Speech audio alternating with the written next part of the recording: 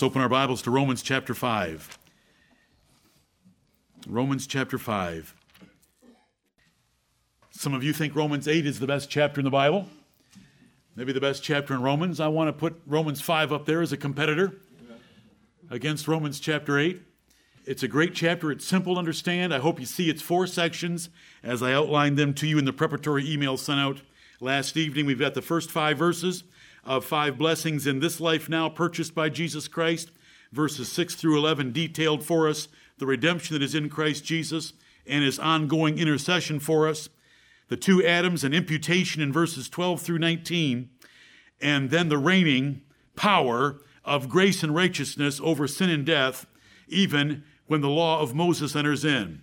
And since we just sang, grace greater than all my sin, let's go ahead and read the last 2 verses of Romans 5. The last 2, which is section number 4 of this chapter. As if verses 12 through 19 were not enough, that we're condemned in Adam, Paul writes, moreover, in addition to our condemnation in Adam, moreover, the law entered. 2,500 years after creation, the law of Moses was given on Mount Sinai to Israel. Moreover, the law entered that the offense might abound, that our sinfulness would abound by showing that we'll break every kind of commandment that God gives us.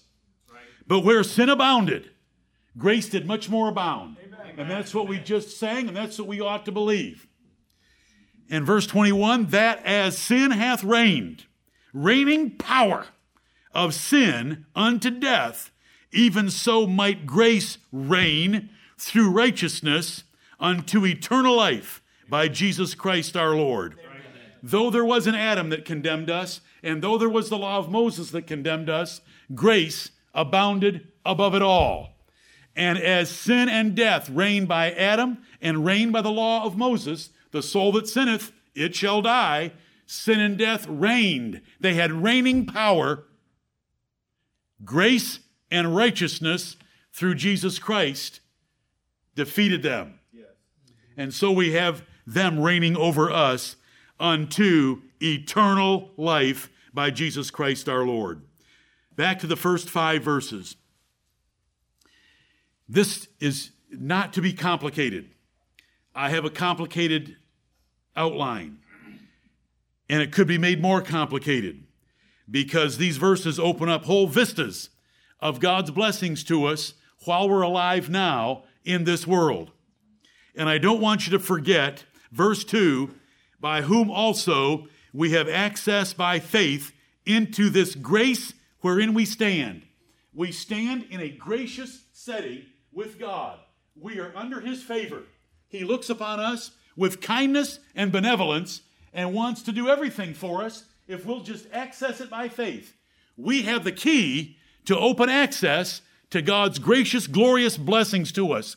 If we'll just believe his promises and go with them, his Spirit will be strengthened in our lives. He'll testify to us on the inside. He'll bless us on the outside. He'll hold our hand. Some of those songs we sang this morning about being on his breast and his loving arms wrapped around us. John wasn't afraid of language like that, and we shouldn't be afraid of language like that. Amen. If a son of thunder could talk about being in the arms of his Savior and resting on his bosom at supper time, then surely we can talk that way about our beloved God. Right. When Moses wrote underneath of the everlasting arms, I hope you like that picture in your mind. Amen. And they are some everlasting arms that are under us. Thank you, Lord, for the grace that we stand in right now. It is such a wonderful concept. Justified believers have the further benefit and blessing of fellowship on earth with God as Father, a friendly, exchanging relationship, intimate and personal, comforting and delightful, pleasant to the soul in every way possible with the God of heaven, the Creator God, purchased by Jesus Christ.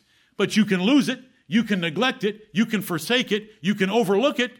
Right. But I'm preaching to you today not to do so, but to access it by faith. Grace is unmerited favor and blessings, or better yet, grace is demerited favor and blessings from God. We may walk with God, boldly approach God, and have God draw nigh to us through grace. Fellowship with God is far more and way beyond just justification.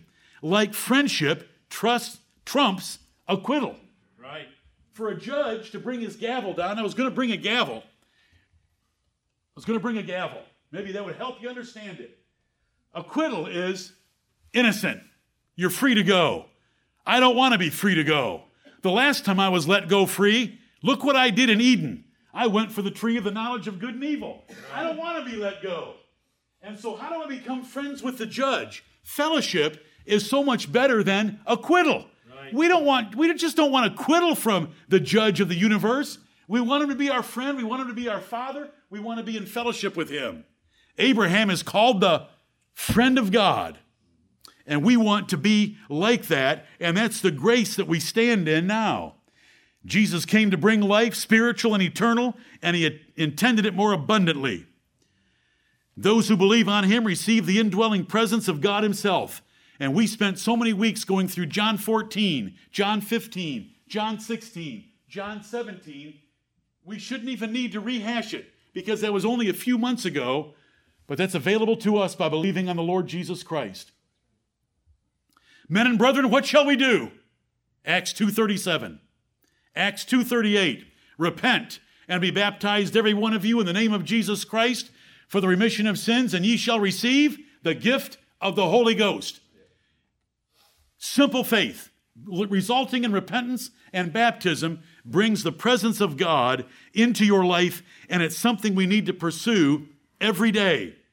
Do you remember, in the last few months, have I more than once presented to you that in the book of Ephesians, there are 2 references to the Holy Ghost in each of the 6 chapters. Yep. Do you remember that? Mm-hmm. Because Paul was pushing something way beyond he had given them in his 2 years in that city. Total of 3 years. He pushed them with those 12 ministries of the Holy Spirit that they should have. And only a couple of them are related to what we typically call election and regeneration. Paul's pushing way beyond that. A few weeks ago, I presented some slides to you that showed by chapter of Ephesians on the left what are often our favorites, and on the right, what were Paul's focus. Do you remember that? We took the chapters of Ephesians, what are often our favorites, like chosen in him before the foundation of the world, and then looked at Paul's focus, that they would advance beyond that, because there is so much more. He said, I pray to him of whom the whole family in heaven and earth is named, in Ephesians 3:14, that by the power of the Holy Spirit in our inner man, the full dimensions of Jesus Christ's love for us will be taught to us, and they pass knowledge until we're filled with all the fullness of God. Now, you've heard that so many times from me, but that is a cross-reference for this passage right here, the grace wherein we stand. You can, by prayer and pursuit of learning Jesus Christ better, have the fullness of God in your heart. You can be filled with joy of the Holy Ghost. For the kingdom of God is not meat and drink, but it's righteousness, peace, and joy in the Holy Ghost. Lord, help us to have that. We want to take advantage of this grace wherein we stand. You can go to God boldly. There's a new and living way that's been opened for you into heaven. Your body is the temple of the Holy Ghost. Your body is the temple of Jehovah. How do we describe it? How do we comprehend it? How do we grasp it? Your body is your physical body is the temple of the Holy Ghost. This body of believers is the temple of the Holy Ghost. It's incomprehensible. Right. I am his, and he is mine, Right. and we don't need you. And you should be saying that to me. And only in a certain respect, because he wants us to have this body relationship as well. Right. And there's a lot of... Wandering through that lunchroom an hour ago, I was out of my mind. I wanted to hug every single person in there. It'd have been an ugly sight. I was just messed, every single one of you. Because God's given us, He's taught us, we love Him and He loves us, and we're supposed to love everyone else that's begotten of Him as well. Right. It's vertical, then it goes horizontal, and if it doesn't go horizontal, then there must not be anything vertical. That's what He teaches in 1 John 4 and 5. And when you're experiencing both, it doesn't get any better in this world. When you're experiencing those two things together, it's part of the grace wherein we stand. Like I said, we could talk a long time about adoption, and it's just one aspect or angle on this grace wherein we stand, and rejoice in hope of the glory of God. This hope is that we are soon going to be manifested to the universe. Romans chapter 8 describes it. It's called the manifestation of the sons of God. The Lord Jesus Christ is going to tell the whole universe, these are my children. These are the sons of God. And I mean this in all proper reverence. The rest of you go to hell. Unbelievable. It's what's coming. He's going to present us to the Father. Behold, I and the children which thou hast given me. We're all here, Father. I redeemed every one of them, and I've not lost a single one.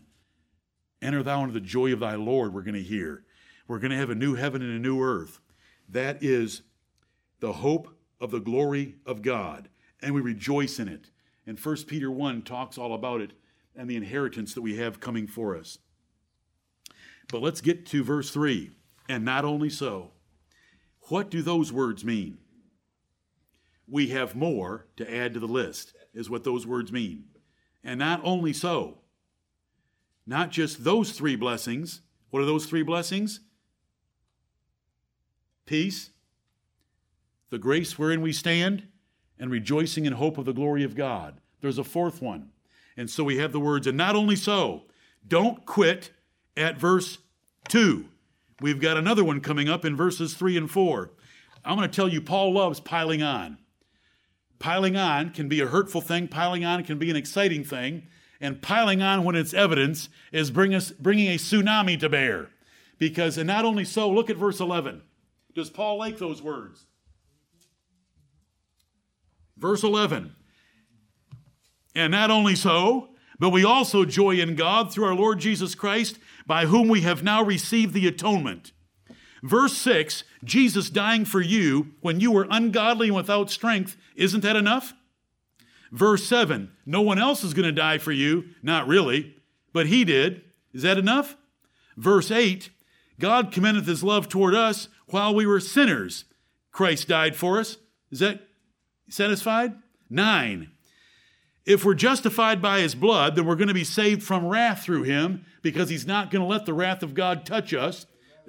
We should be content now. But it says, for if, 10, he wants to explain it, we were enemies, we were reconciled. How much more, being reconciled, we shall be saved by His life? And he doesn't want to quit there. And not only so, we have received the atonement. We have been put at one with God again. And he loves piling on. And so he's piling on here. We have peace. We have this grace wherein we stand as the sons of God. And we rejoice in hope of what's coming in the future. But what about the bad things that happen now? He's got an answer for that. And that's verses 3 and 4. And not only so, but we glory in tribulations also. There's that list being built. That also, it's not just peace by justification.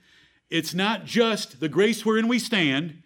It's not 3 items with rejoicing in hope of the glory of God. There's a 4th one now. Glorying in tribulations also, in addition to those 3. And not only so, really makes it obvious that he is adding and wants us to get the list and not overlook any one of the individual parts.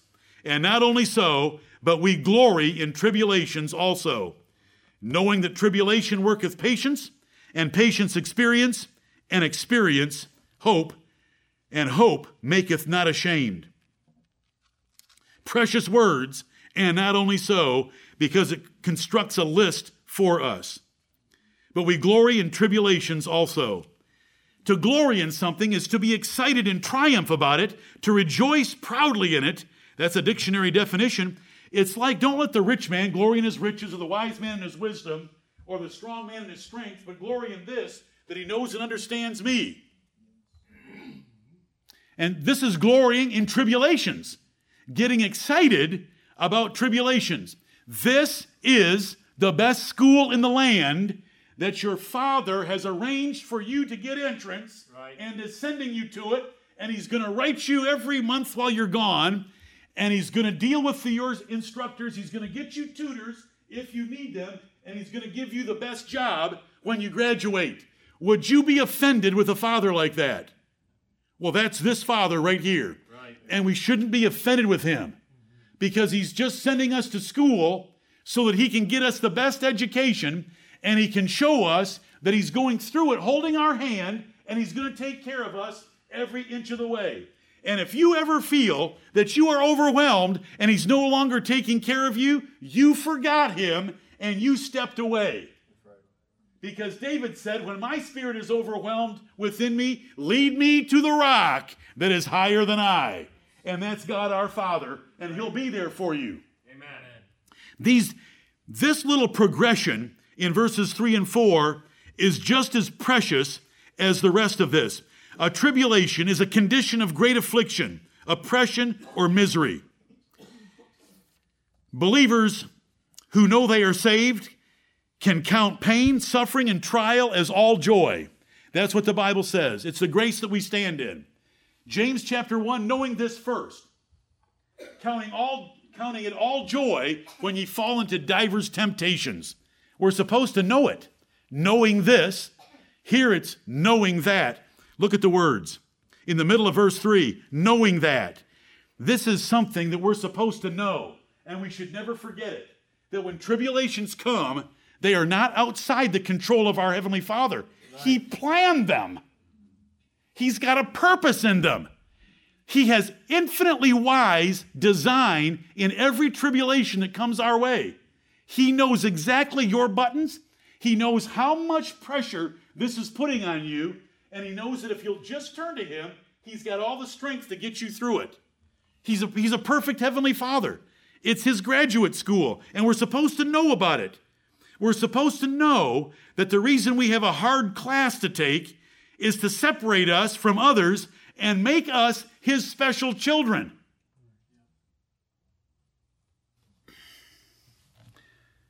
When you take a class in college and it's easy, I know what you're thinking. Trust me, I thought it well before you. That when you have an easy class and an easy teacher, you want to walk out and thank the Lord, don't you? Yeah. Thank him for a curse. Because you want a hard class. Because it's only a hard class that's going to separate you from the riffraff, and otherwise known as the rabble, that's on the sidewalk. You need a hard class to make a difference. And so sometimes we get some hard classes. But it's to make us better. It's to separate us from the crowd. It's to be his children. He's going to lead us through it. He's going to hold your hand. Do you think he's ever going to leave you? You know, you never spend a night alone in your bed from God. That's my favorite place with him, because there's no distractions. And multitasking ends in bed for the most part. I thank the Lord for that. You're never alone. He's always with you. He's going to see you through it. How many times have you felt overwhelmed before you went to bed, when you got up in the morning, just by the sleep and whatever the Lord did to you during the night, you looked at life with a whole new lease on life in the morning? Right. Isn't that wonderful when he does that? Amen. And sometimes you go to bed with questions and problems that you can't figure out, and you wake up in the morning. That was so simple. Why didn't I think of that last? Well, he put it in your head during the night. Right. David says, the Lord instructs my reins during the night seasons. And Elihu said the same thing. And it's part of the grace in which we stand, but the apostle has focused on our tribulations. And so it says, and not only so, adding to the three blessings of verses 1 and 2, but we glory in tribulations also. We get excited about them. when a dad or a father, I don't know what analogies to use to help you, because I really don't like them. I love the Bible, and what it says is just fantastic. Right. And not only so, but we glory in tribulations also. I don't need a whole lot more than that. But when your dad gives you an assignment, I want you to run a 5K for me. I'd like you to set a PR. You know, a PR, Dad, that means I got to run the best I've ever run. I'd love to see you do it. I'm going to be cheering. Listen, I want you to do it on a track. I hate these road courses, these road races, because once you leave the starting line, I never get to see you again. So I want you to do it on a track. I know that it's 12 and a half laps. I'm going to run back and forth across the infield, so we're going to see each other 25 times during your 5K. But I want you to set a PR, and I'm going to be there cheering you on every 200 yards, every 200 meters.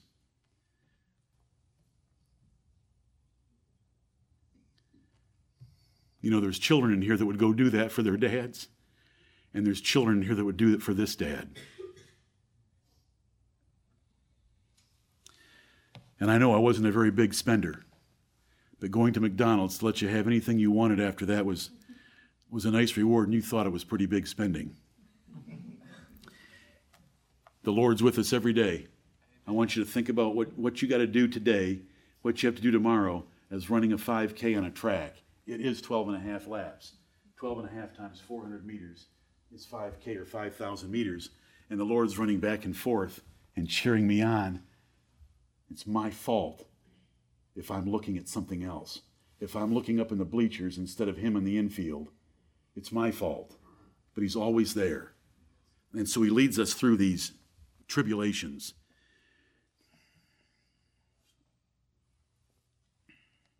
Glorying in tribulation is not some masochistic, that self-mutilation or self-abuse of self-inflicted pain like monks or nuns, or like the foolish and pagan rituals and ritual crucifixions in Mexico and the Philippines. It's not like that. Glorying in tribulation means you're aligning yourself with Jesus Christ who suffered for you. I want a piece of the action, Lord. You went and did it all. This is what Paul said. I want a piece of the action. Let me have a little bit of that so I know just how much you loved me. Glorying in tribulation is also evidence of eternal life, for God works this change for you to want to have some of that. It's an evidence of eternal life. 2 Thessalonians chapter 1 tells us that. Glorying in tribulation can be to exalt God's strength by weakness. Paul begged God 3 times, get this thorn in the flesh away from me. It is a pain and trouble to me. The Lord said, my strength is made perfect in weakness. That's how long of a sermon it took for Paul. I wish that we could learn as quickly. My strength is made perfect in weakness. Do you know what the next words are? Most gladly, therefore, will I rather glory in my infirmities, that the power of Christ may rest upon me. Right. How can we show the power of our God through us without a little bit of the martyr's life? But we're never going to get near the martyrs. We just think we're martyrs, because we have a few little extra chores to do someday, or some little difference that's risen in our family, or some little difference that's risen with someone else, and we start to think that we're a martyr, but we're not. We don't even tithe the life of Job. And he's there with us. And so we say, most gladly. This is what Paul said. All he needed to hear was, my strength is made perfect in weakness. Most gladly, therefore, will I rather glory in my infirmities, that the power of Christ may rest upon me. You can't show the power of Christ in prosperity. You can show the power of Christ in tribulation. The Lord lets a lot of the wicked have prosperity in this world. Glorying in tribulation can be based on your Father's pity, the strength he gives to endure it, and the knowledge that he's going to give away to escape. He wants you to know his love for you by all means, not just eternal inheritance, but by deliverance. He's going to be with you through it. True faith in God recognizes his providential design and loving hand in all of our trials for our profit. Weak faith lays hold of Jesus Christ in heaven to shake off fear and discouragement from trials. Now, you can even have strong faith to grasp the Lord Jesus Christ in heaven and rejoice in the prospect of spiritual perfection. I said weak faith shakes it off and isn't going to be afraid. Strong faith gets excited that it's happening. Right. There's a difference. And we can all have strong faith by choosing to have it. We gain experience. You know, this knowing that is stuck in the middle of verse 3, knowing, tells us that the real lesson that the Lord wants us to get from verses 3 and 4 is the chain. And not only so, means that I have a fourth blessing purchased at Calvary for us in addition to the 3 that are in verses 1 and 2. But we glory in tribulations also. This is blessing 4. Knowing, this is something we should know, tribulation worketh patience, and patience experience, and experience hope.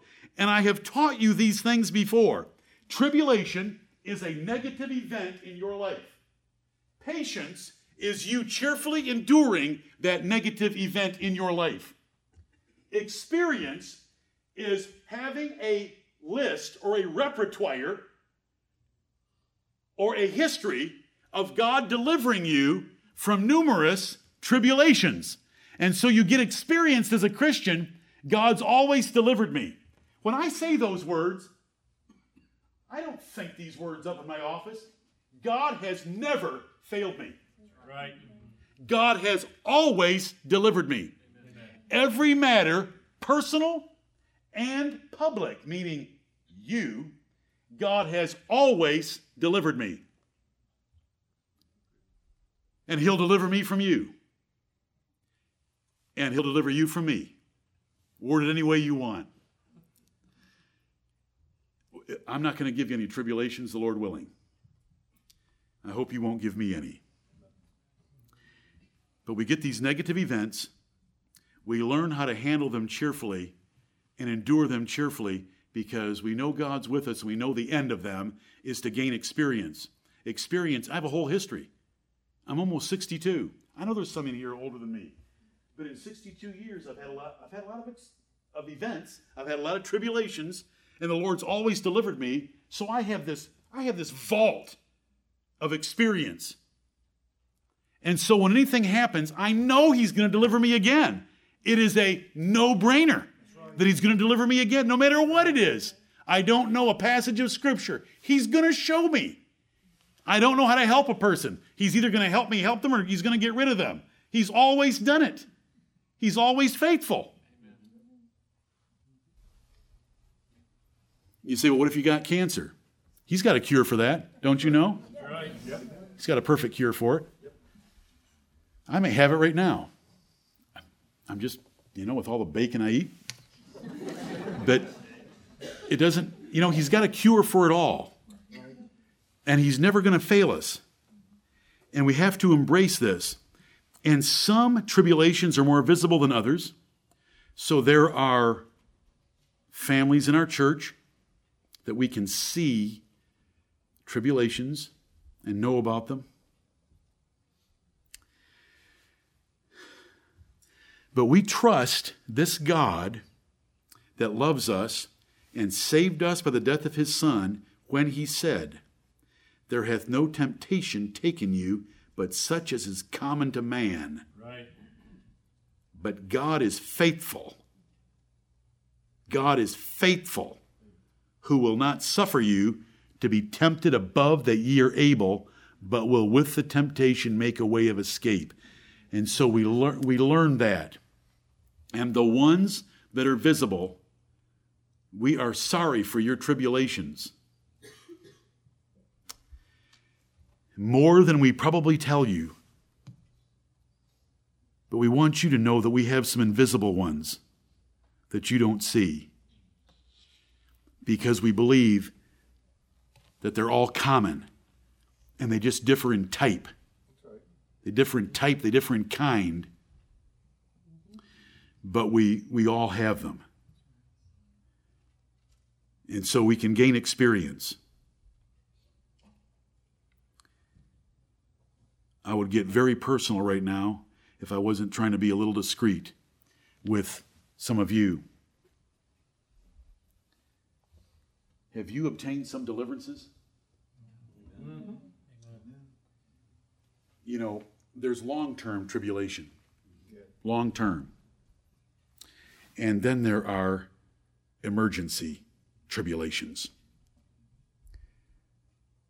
Some of you have jobs that are long-term tribulations, almost. But then there's these short-term tribulations. Has he ever delivered you from a short-term tribulation? Amen. Joel? Okay. Has he delivered you from more than one or two? Yeah. So that you've got a history with him? Do you have a history with the Lord? Has he ever failed you? Has he ever deserted you and just let you flounder and die? You know, if we ever flounder and die, it's our fault because we wanted to be out of water and jump up on shore and not use the nice little pond that he gave us to swim in, if you allow me to use that metaphor. Lord, help us.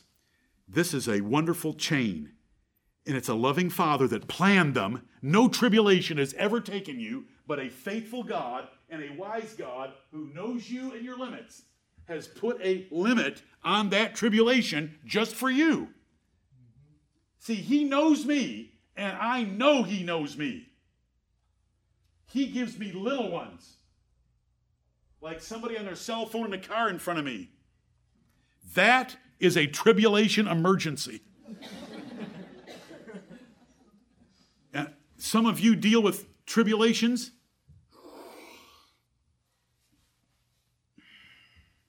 I tell them all the time, I'm sorry that I'm so weak that you can bring me to my knees with a little tribulation, and there are other champions that aren't the pastor with big ones. But I'm going to fall back on 1 Corinthians 10:13. I do have other things than cell phone users driving cars.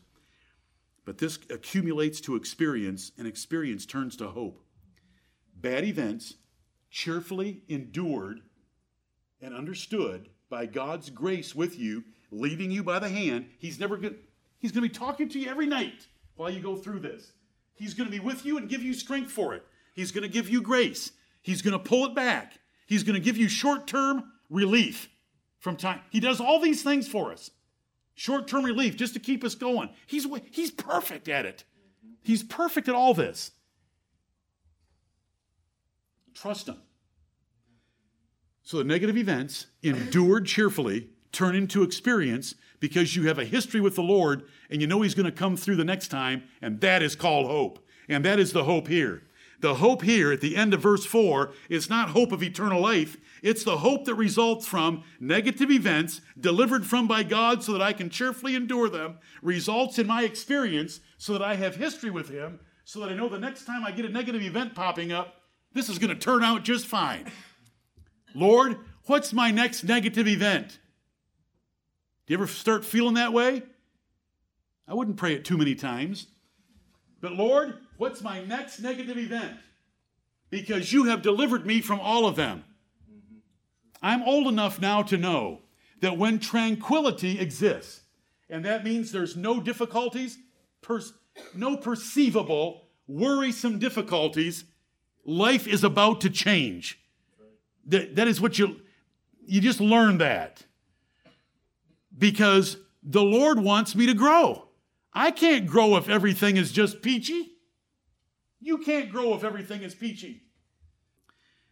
So he sends tribulation. He helps me get through each one. I learn patience, cheerfully enduring them. It accumulates to a history with him called experience. And experience means you can't do anything to shake me. Let my wife leave me for the Mormons. This is where we all better get. And it's something, this is how Job put it. He didn't say, let my wife leave me, because she had already left him. Job said, though he slay me, yet will I trust him. Right. That's Job 13:15. Though he slay me, yet will I trust him. Have you got to that point yet? Please say yes. Because if you don't, there's only one way he can teach it to you. And that's with a whole string of tribulations. It's truth. Tribulations work patience. Patience experience. Experience is our history with God, and it leads to hope. Whatever comes up, the Lord's going to deliver me. You say, what if you get cancer and he doesn't cure you? Who said he had to cure me if he gave me cancer? What kind of cure are you thinking about anyway? He can cure me by taking me to heaven. Amen. But what if I have cancer and I am not making light of that C word, as it's called in the world. I'm trying to tell you, could a person have cancer and have the presence of God, of a double spirit and a double portion in their lives, to where they're the ones encouraging the ones visiting them? Right. I'll say one name for those that knew her.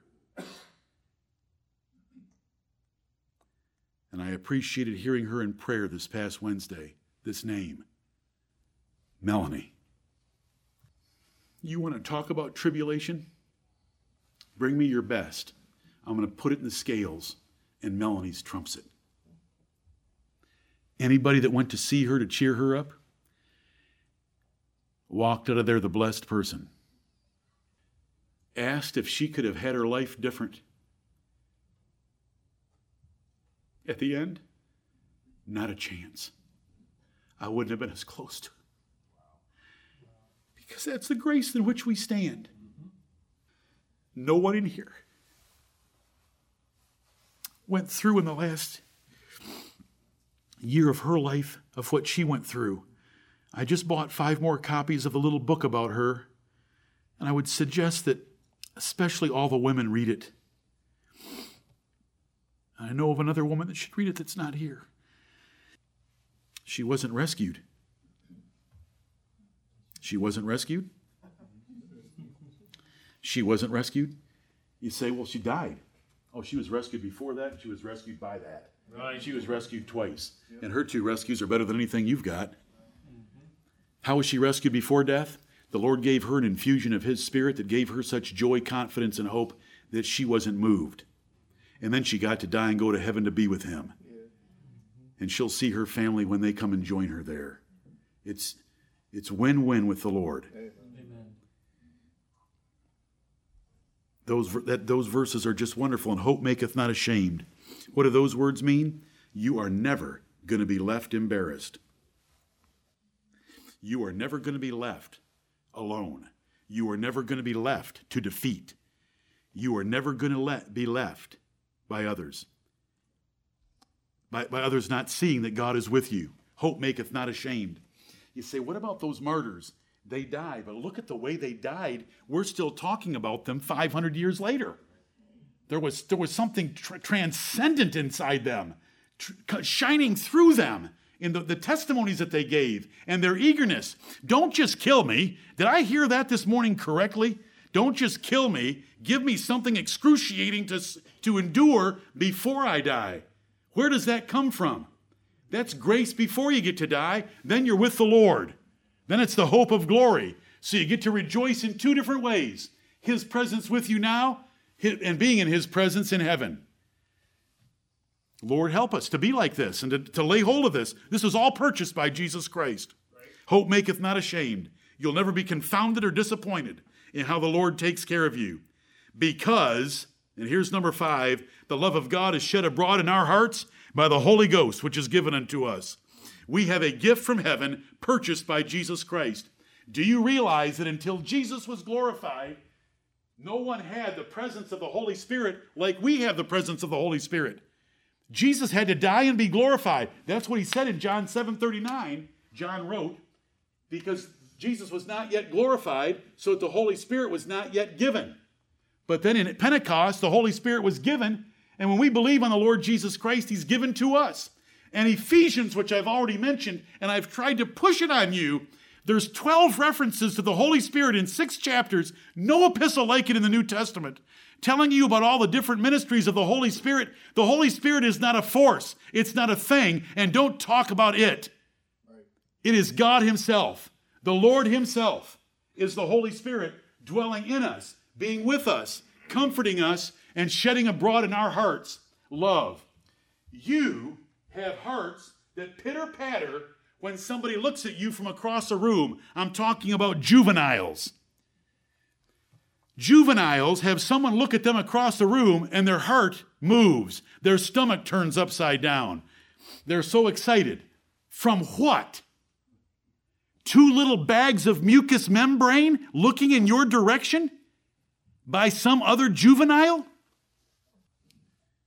And the Lord fills our hearts with it from the inside. He sheds it abroad. Right. Susie, why do you love Johnny? Johnny just understands me and knows me, and he loves me. Oh, how much of your heart have you given to Johnny? Quite a bit. You know, just all the conversation I could make up about human love compared to this love from heaven, right, when he fills our hearts with it. There's no nook or cranny that misses his blazing love.